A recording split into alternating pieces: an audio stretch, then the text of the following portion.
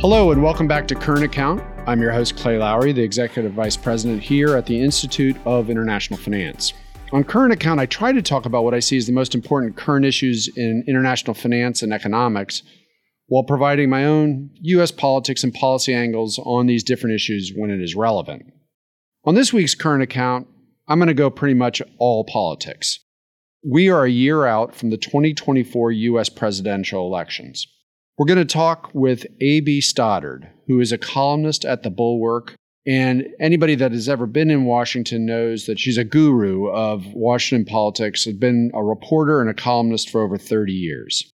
But before we get to A.B., let me start with a little context from more of an amateur in politics, which is me.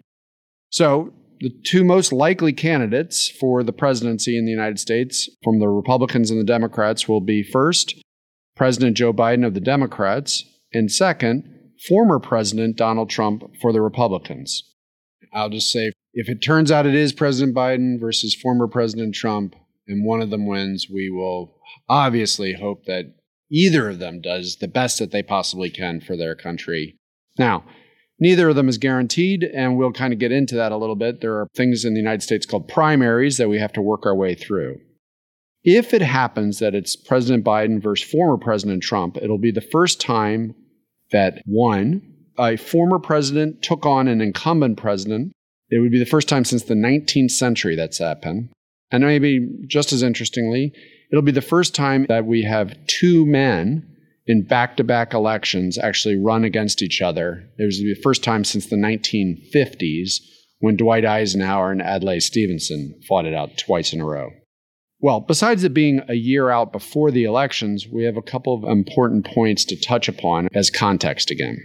Despite the U.S. economy being in what most people would think is pretty decent shape, particularly on a relative basis to other economies around the world, President Biden's popularity has declined over time, and it has stayed pretty low. It has not bounced back even as the economy has been more resilient than most people would have suggested. And most recently, a lot of polls have come forward, not just national polls, but polls at the state level in the very tough states, and I know AB will get into that a little bit, that show that Donald Trump actually is not the underdog going into the election. He's the favorite to actually oust President Biden after one term. On the other hand, we had some polling data that would have suggested that the Republicans were going to do pretty well a couple of weeks ago in some state-level elections here in the United States. And instead, the Democrats pretty much beat the Republicans on almost every count. If you look at the 2022 midterm elections, an election in which usually the Democratic incumbent would have done really badly, the Republicans actually did pretty badly. While it is true that they flipped the House of Representatives, they barely did it. And in fact, you can see the fact that they barely did it by how much infighting continues to go on with the Republicans at the House level. But all that being said, we haven't actually had anybody vote on anything so far for the 2024 elections. The primaries, which typically start in Iowa and in New Hampshire, will begin in January and February of 2024. So it is possible that another Republican could rise up and clutch the nomination away from Donald Trump, and the field has begun to narrow on the Republican side. At the same time, Donald Trump does face significant legal jeopardy going into 2024, and you never know. He's been indicted on lots of charges. Could he actually go into a court of law and be proven guilty, and would that make a difference in the elections? Well, to help us unpack all of this, as I mentioned before, I have with me A.B. Stoddard. So first of all, let me say thank you, A.B., and secondly, just to start us off, maybe we start on the Democratic side of the aisle. The current incumbent president, Joe Biden, the man who actually beat Donald Trump in 2020, why can't he seem to get traction and not start taking off on his own?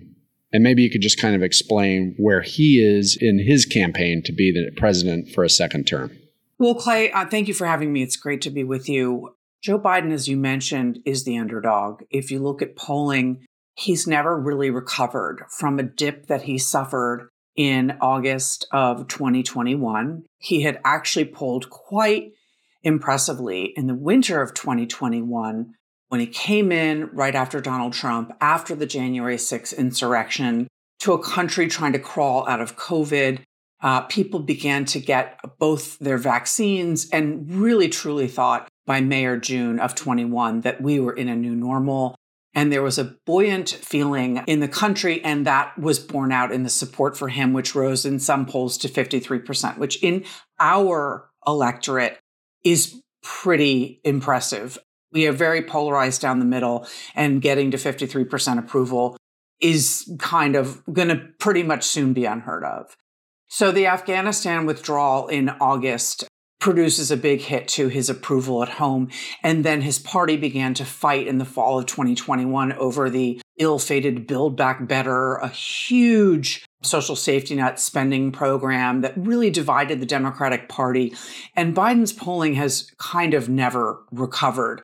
Since then, he's actually had a list of very impressive, consequential legislative accomplishments, which brought in an era of bipartisanship that we have not seen in a very long time and aren't likely to again. This was in the area of veterans' health care, infrastructure, semiconductor manufacturing, in addition to the codification of same-sex marriage, the first gun reform in 30 years, and an Electoral Count Act update. In addition, there was a partisan bill that the Democrats passed, the erroneously named Inflation Reduction Act, but it did provide a $35 cap on insulin and create a tremendous new incentive in the area of climate, new green energy manufacturing that is going to produce a lot of good paying jobs, ironically, in red areas of the country for workers who don't have a college degree, didn't vote for Joe Biden, and aren't likely to again. But it was an attempt by Joe Biden, along with the money in the infrastructure program, as well as the CHIPS Act, the semiconductor manufacturing law, to basically infuse a bunch of investment in areas hardest hit by globalization to sort of reindustrialize those parts of the country and those Americans who were left behind in an increasingly digitized and globalized economy. This is what Joe Biden believes in. What he believes is that you build the economy from the bottom up and out.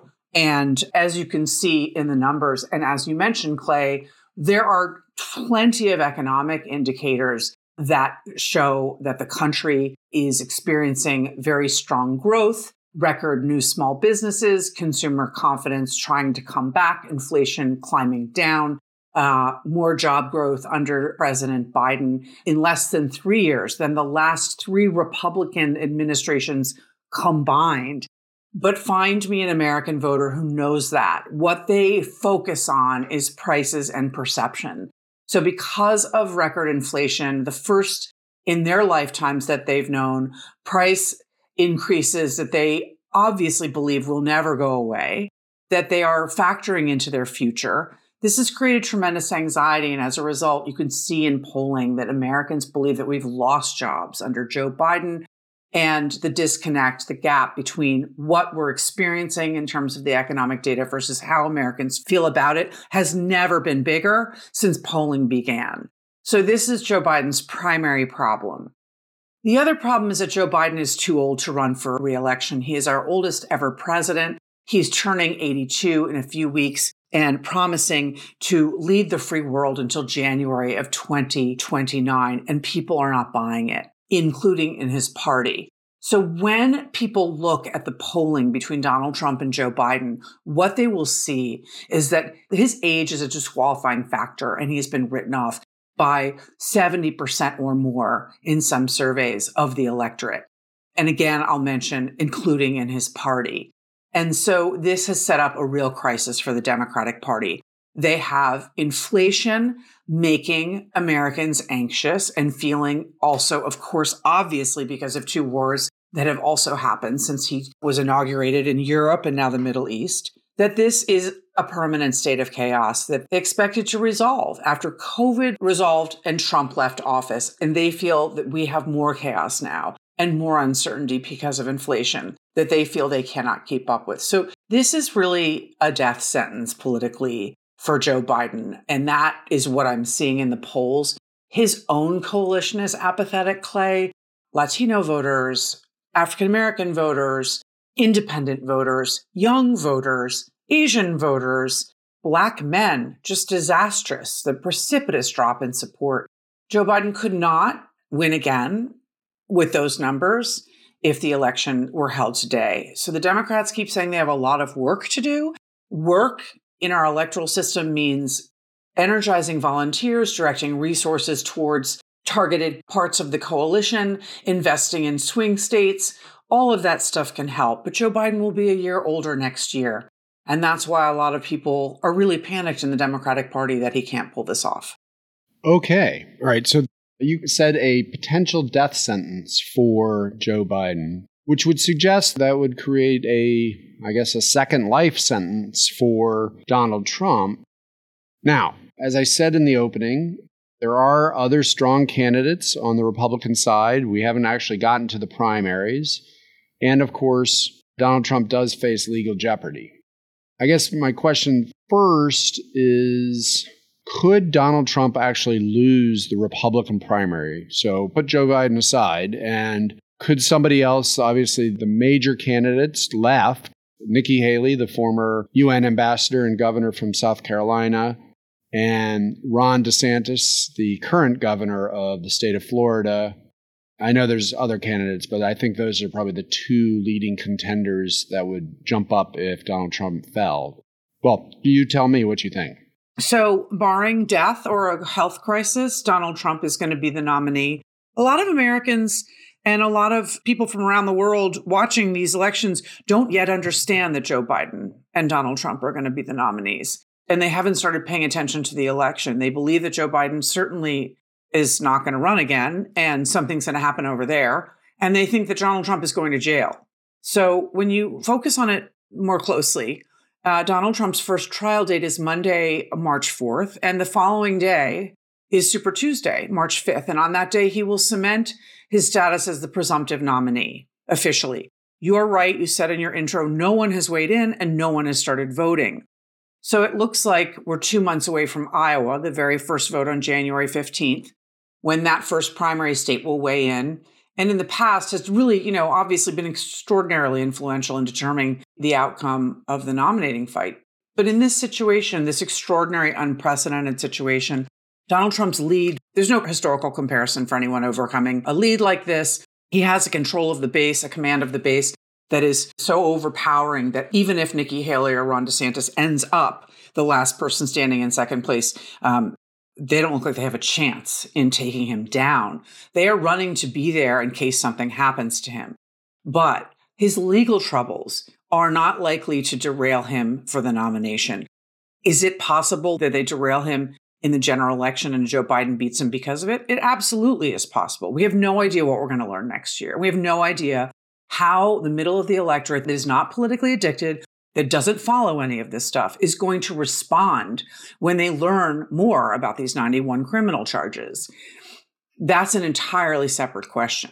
But can Donald Trump officially become the nominee between January 15 and March 5 without his legal problems injuring his chances? That's what we're all assuming, because none of the candidates are taking him on. Ron DeSantis and Nikki Haley are not telling the voters. I have read the indictment that outlines how the former president stole our national secrets and potentially disseminated them to dangerous and reckless people by throwing them around his private club in Florida. You're not going to hear them say anything like that because they are trying to win over some of Trump's voters.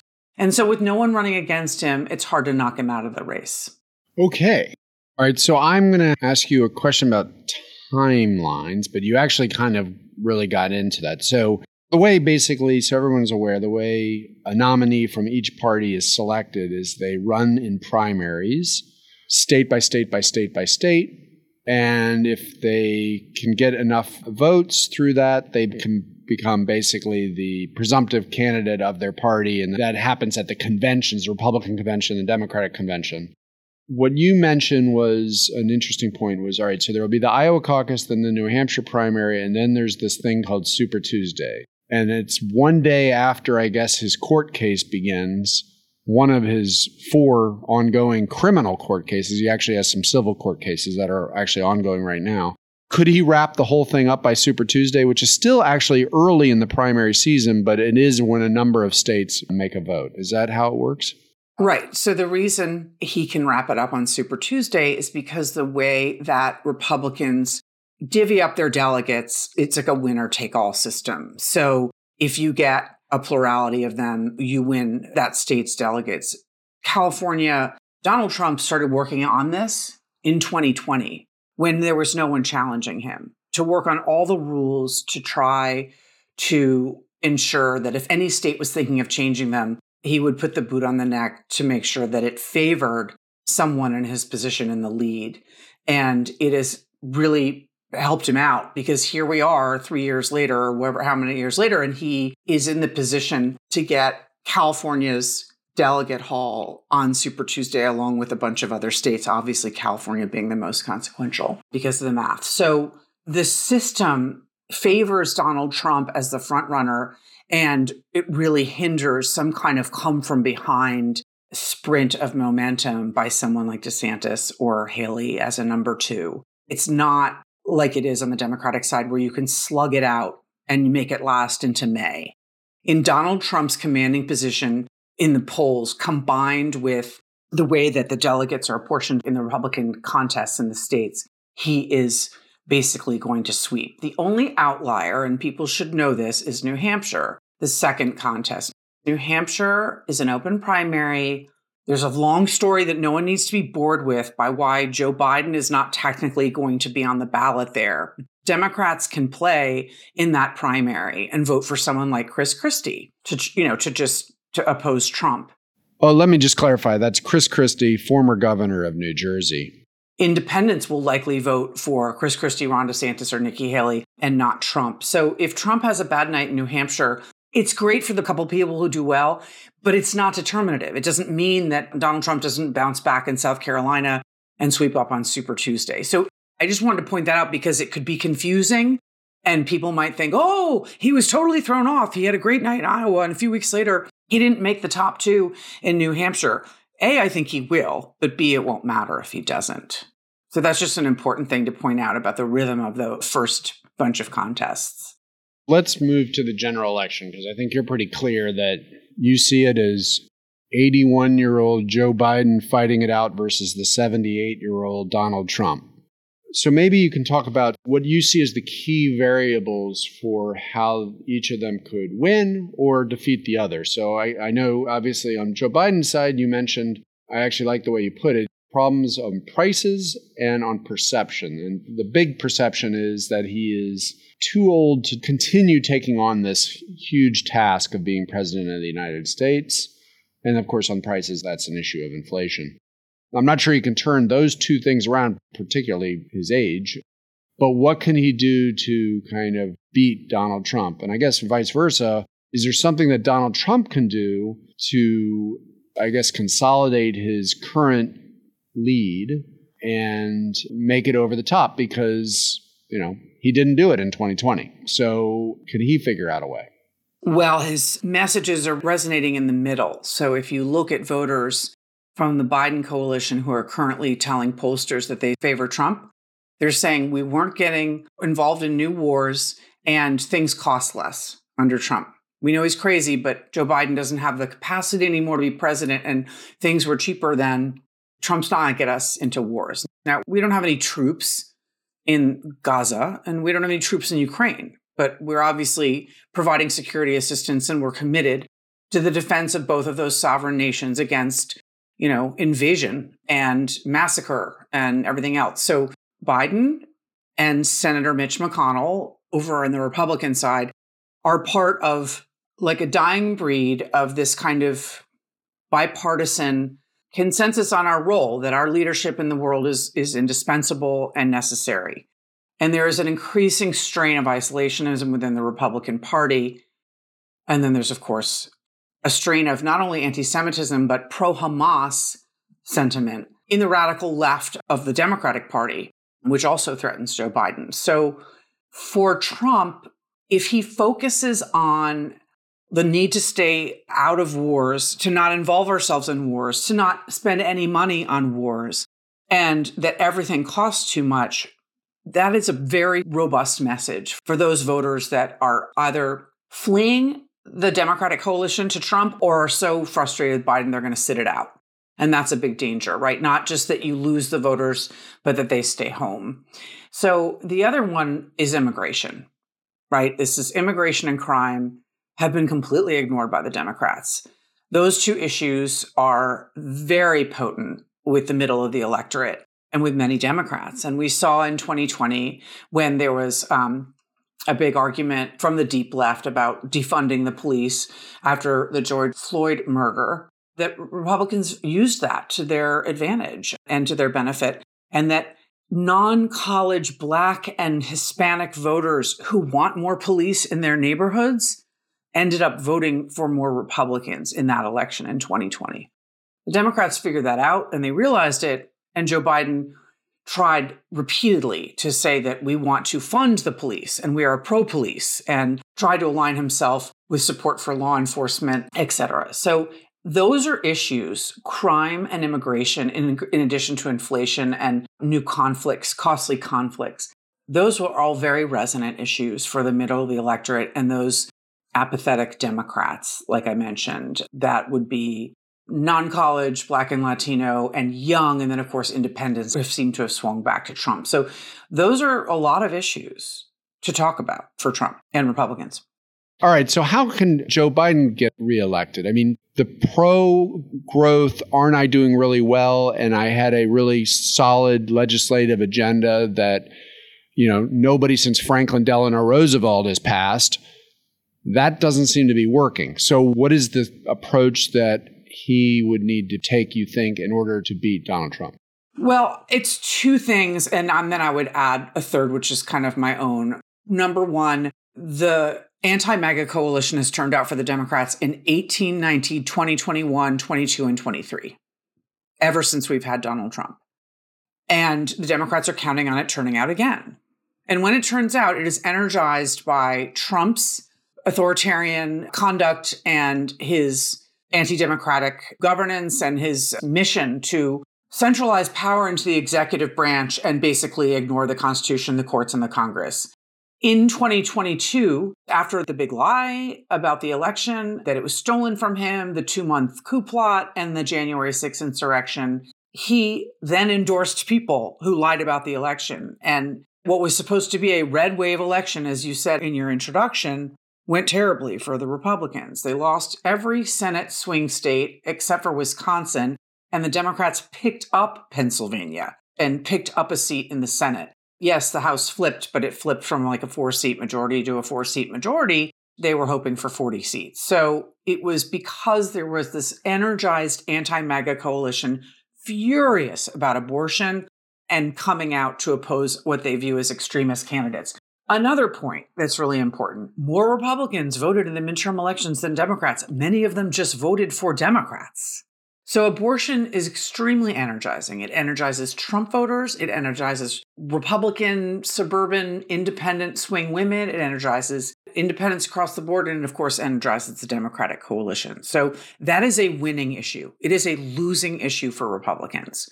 They have not landed on a position that unites them, that is acceptable with the swing bellwether voter. So that is a problem for them. Will Donald Trump likely come out next year as the nominee and say, I'm opposed to a federal ban. I gave the pro-lifers what they wanted. I nominated and were confirmed 3 Supreme Court justices who overturned Roe v. Wade, and now they got what they asked for. I will not do anything further. I am a moderate on abortion. It's going to go to the states and they can just kiss it. That's what he's going to say. And the pro-life leadership will support him anyway. That makes it a little more challenging for Democrats. But the fact that he is responsible for the overturning of Roe v. Wade, the fact that there is chaos in the states about this, makes people across the electorate furious. A lot of pro-life voters since last summer have discovered that they were pro-Roe, and that has changed things. That is the number one issue for Democrats and Joe Biden.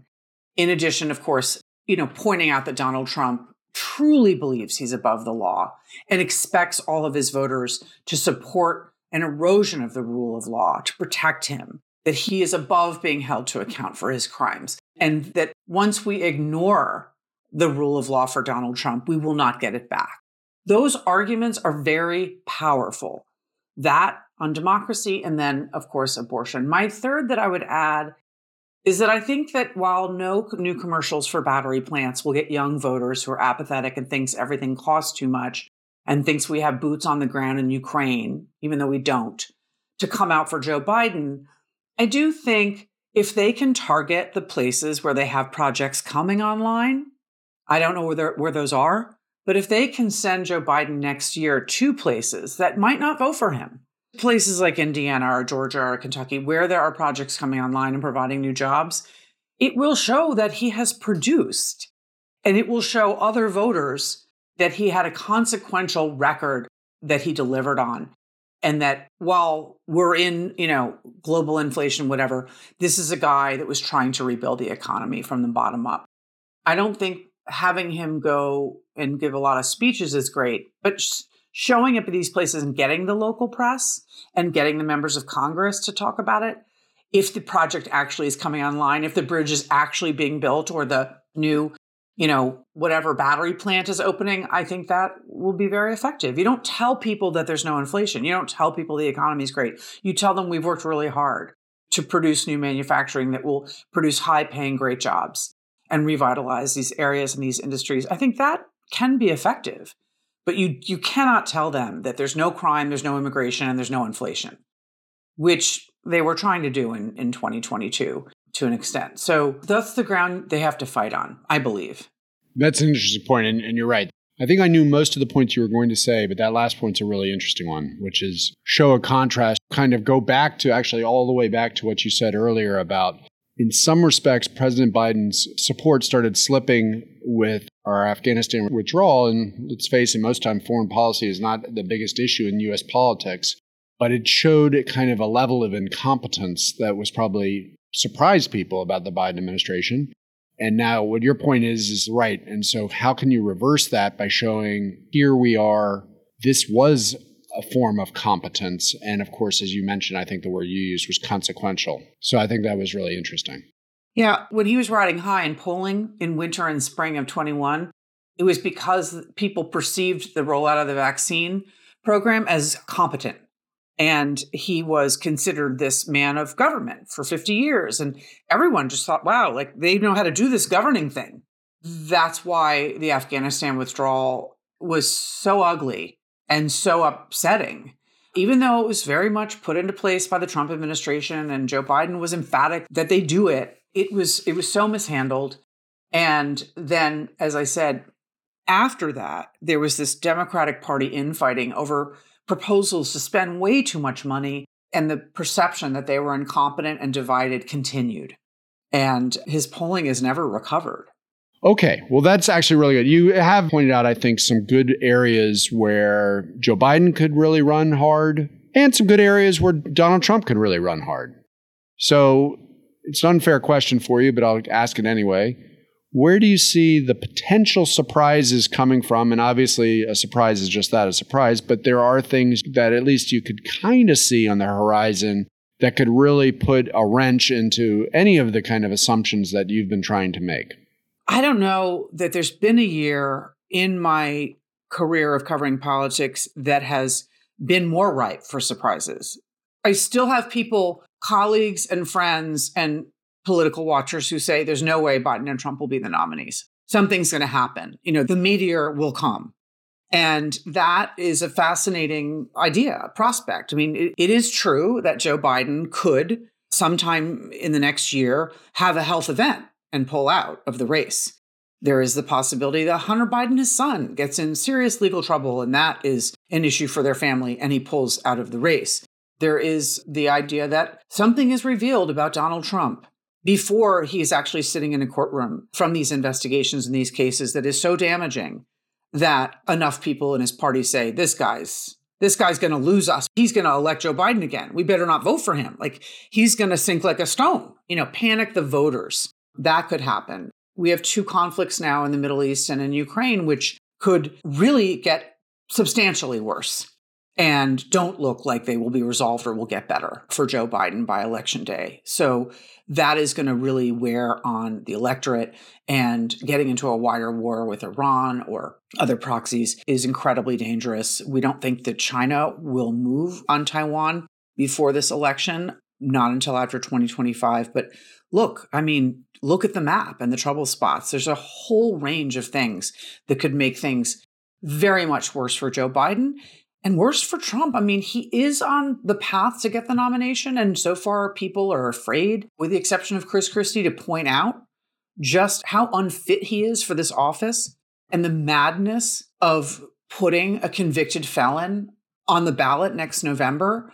But he never seems to stop topping himself. So, we can't be entirely sure that he doesn't shoot himself in the face on the path between now and mid-March. So I am open to the fact that there is more around the corner. I most certainly am.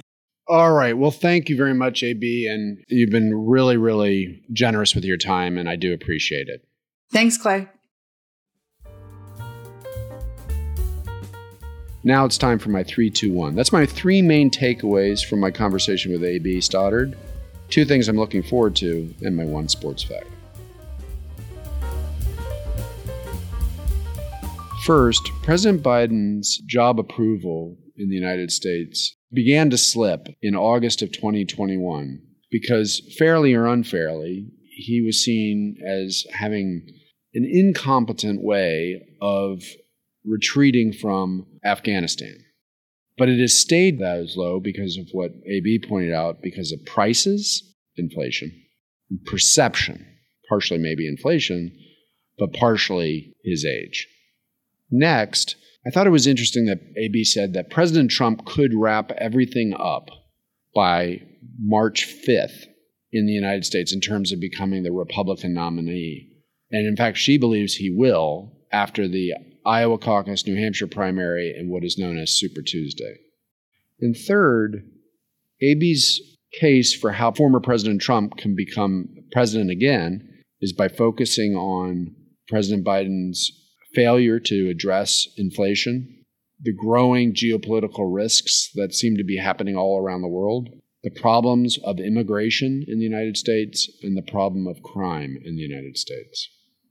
Whereas President Biden's main approach to become president again is going to focus on a few issues. On the positive side, the fact that he has had consequential legislation. I thought AB made a really interesting point about, can he provide case examples to demonstrate his competence?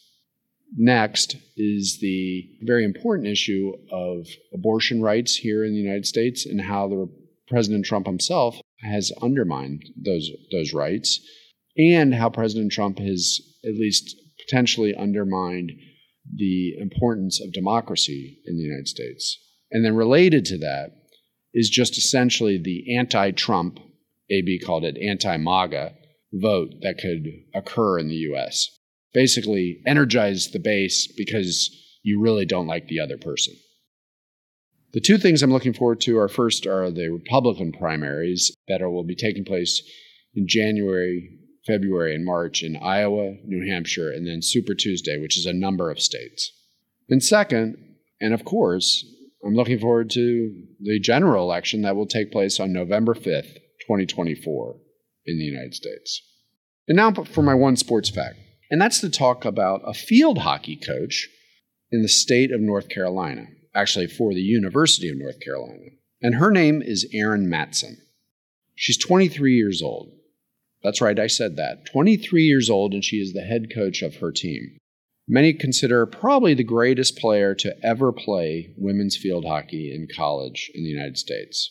She was a 4-time national champion. She was 3 times player of the year. And when she left, she was the all-time leader in her conference for goals and points. And when she left, coach was retiring at the same time. She said, "I think I could be a really good head coach." And the University of North Carolina agreed.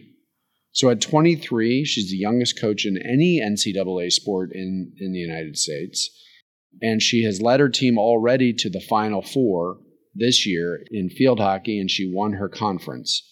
I did try to figure out if she actually won the NCAA, would she be the youngest coach to ever win? I think the answer is absolutely yes. There seems to be a number of coaches who have won who were in their early 30s. She's 23. So wish her good luck. And she's obviously a fantastic player, and it now sounds like she's becoming a fantastic coach. So that's going to wrap up this episode of Current Account. Before I say the remainder of my sentences, I just want to say thanks again to A.B. Stoddard for taking time to do this podcast. As always, we'd love to hear your feedback on the show as we constantly look to improve and enhance the experience for you, the listeners, and we can be reached at podcast@iif.com.